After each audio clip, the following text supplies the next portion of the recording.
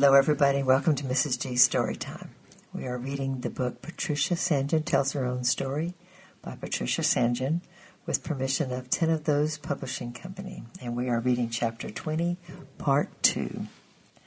A long drive down the Lacus Valley brought us to Ephesus in the late afternoon. We explored for an hour in that special illuminating light of early evening, tinging the old stones with gold. We stood in the theater where they shouted, "Great is Diana of the Ephesians," and followed the dusty little track up to the great temple of Diana, formerly one of the 7 most wonders of the world, now a few mildewed stones in a swamp where frogs sit and croak. After 2 nights in Smyrna, we crossed the Bosphorus. What a thrill to be in Greece. I remember the first view of ruined Philippi and the river nearby where Lydia's heart was opened. At Laodicea, we stayed at a children's Bible camp by the sea and spent a never-forgotten evening with the children, sharing and singing and applauding their little dramas. We crept out early for a swim, and on reaching the apparently empty beach, we removed our dresses and made for the sea. It was embarrassing to round the little sand dune and find ourselves suddenly in the midst of a crowd of modestly clad Thessalonians having their prayer meeting. However, it did not seem to worry them, and again we left this little heaven on earth with real regret and almost a sense of tearing apart. We reached Athens early in the evening, and the westering sun illuminated the Acropolis, set high and beautiful above the city. We were to stay with another friend of Hazel's who had visited her in Beirut and kept a home for elderly widows, but we had not mentioned supper and thought we would eat before arriving. We were discussing the price of a hamburger when a charming young man came up to us and said in good English, "Can I help you?" He negotiated the right change, and we thanked him, and he sat down at the seat outside to eat. A few minutes later, our friend returned. "Do you read the Bible?" he asked. We told him we did, and he said, "I knew it." Then over our supper, we really settled down to get to know each other. He had studied at Cabernet Bible College in the north of England.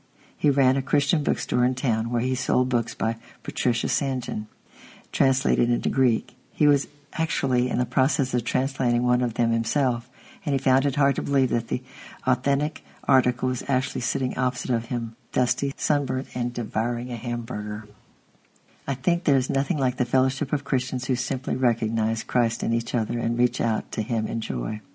We found out that he was going to preach in Corinth on the following day, and he had no car, and so we offered to take him. His name was Angolicus, and he translated for us that we had no common language with anyone else. But the welcome of these people and their hospitality went right to our hearts. The epistle seemed to come alive as they took us round the ruins of the old city, and we imagined other little churches surrounded by sin and temptation, yet battling through to victory. Once again we parted, probably never again to meet on this earth, but with a strange sense of permanency of the whole family in heaven and on earth. What interested us most was the crippled boy we met there, who had been alone in his room for some years, unable to get out. But people visited him, and one by one he talked to them of the Lord. And the result of those times was the forming of this little church, which was growing well. We crossed by ship a day or 2 later to Italy and watched Greece receding against the soft sky that reflected the sunset ahead of us. We landed at Brindisi late at night. Next day we drove through the beautiful Italian countryside with its vineyards and grape pickers and fascinating little white towns on the tops of the hills, and reached the suburbs of Rome in the late afternoon. There seemed to be no camping site or friendly cottages that let rooms, and I wondered what to do. We knew no Italian, and I had a little Spanish, and I found it rather a help. I marched into the shop and asked where we could find an inexpensive lodging. The effect was remarkable. The shopkeeper went straight to the phone, and as far as I could make out, started talking about some Spanish Catholic senora. She returned smiling and nodding and told us to wait, which we did, totally mystified. An enormous car suddenly appeared, and we were told with some ceremony to follow. We protested, but we were helpless against the waving of hands and the nodding of heads and the chorus of "Si, si, si, si." We protested even more when the car stopped in front of an enormous palatial building and the driver told us to get out. "It must be the biggest, most expensive hotel in Rome," we whispered, preparing to flee, but there seemed to be no escape. He waved away every objection as irrelevant, and we were led up the steps and greeted at the door by a sweet-faced Mother Superior, who had come to welcome her Catholic guests from Spain. We had been brought to the local convent. We felt dreadful frauds. We produced our British passports and tried to explain that it was a mistake.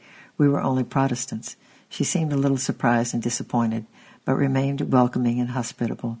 We spent 2 nights in a beautiful guest room with an enormous picture of the Pope and talked with the nuns, to whom our coming seemed a sort of exciting novelty.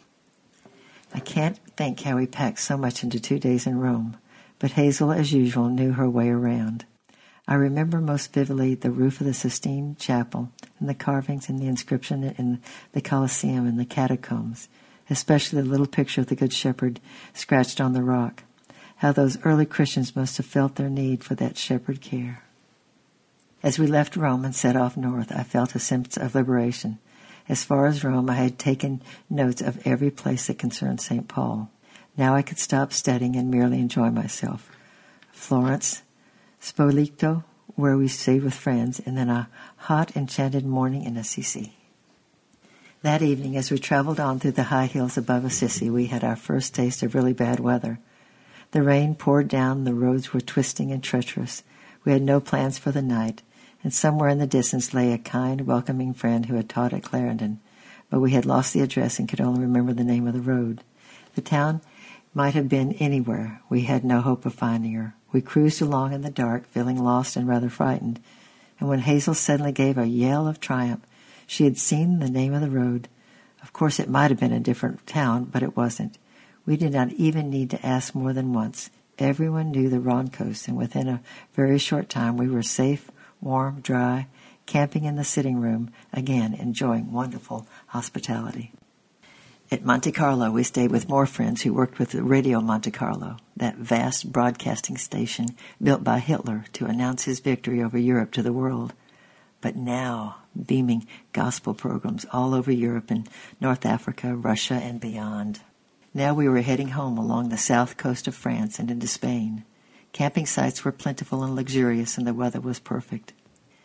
We reckoned we had 2 more nights to go before crossing on the ferry to Janchir, when apparent disaster struck us. We were waiting stationary at a busy crossroads a few miles north of Tarragona when there was a tremendous crash at the back of the car, jolting us forward and hurling us against the windscreen. It was before the days of seat belts. An enormous truck whose owner had apparently fallen asleep had rammed into the back of the car and crashed the Volkswagen engine in 2. At first we were so thankful to discover that neither of us was hurt, although my arms and hands remained numb for several days, that we scarcely realized the predicament that we were in. The excitement and noise was indescribable. We were some way out of town, but crowds seemed to spring up from nowhere, quarreling and arguing with Spanish heat. The police were screaming at the traffic jam, and the lorry driver seemed to be trying to turn our wheels. We discovered later that he wanted to prove that we were turning left and had not indicated. After a lot of wrangling and shouting, in the end, a pickup truck appeared and hoisted our car on top and took it to the garage in Tarragona, the nearest town. We were taken in the truck and dumped on the pavement. It was quite dark now and starting to rain, and after 10 o'clock at night.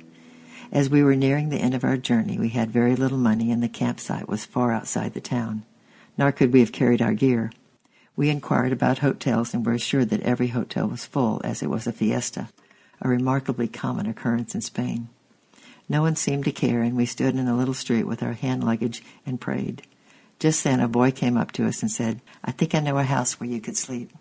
He seemed like a small, bright-eyed angel, but as we followed, the streets became narrower, and we began to wonder.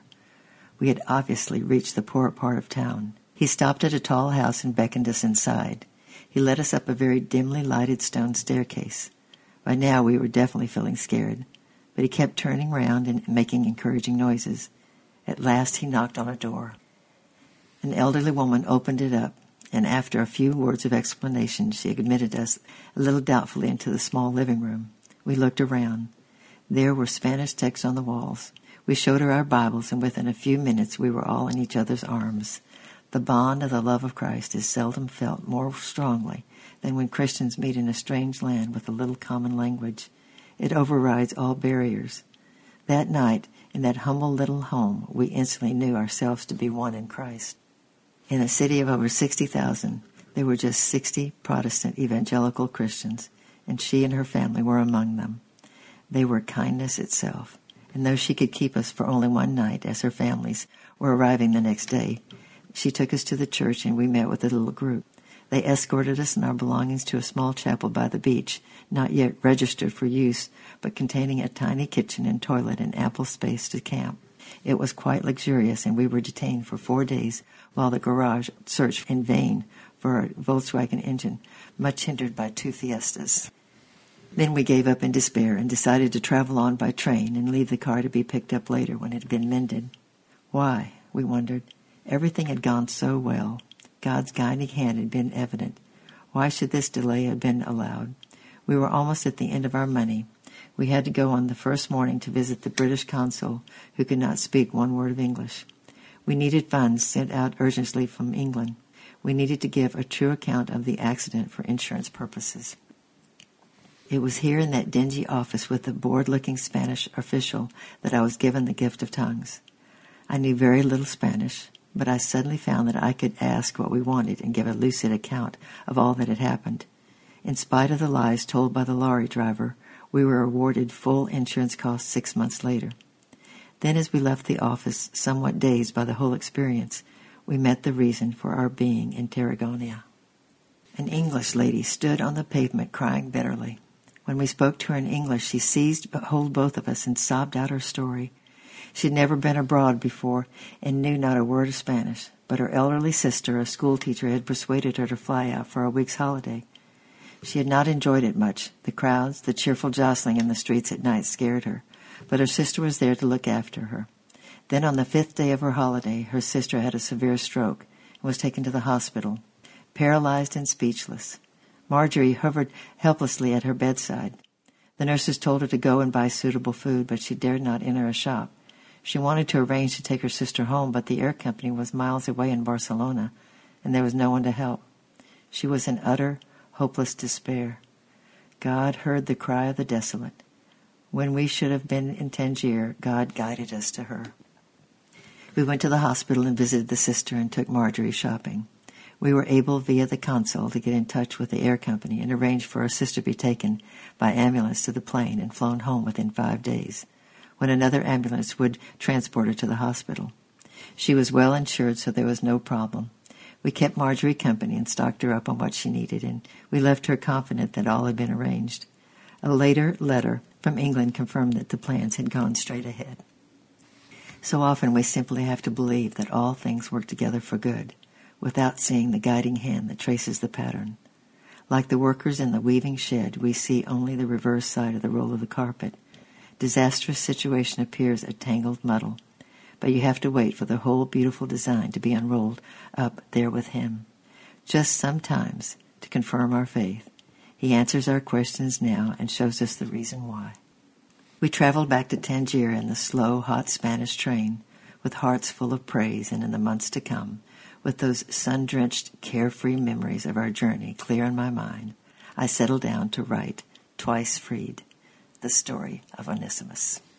And next time we will be reading chapter 21, The Grannies. I love you. I'm praying for you, and we'll see you next time. Bye-bye.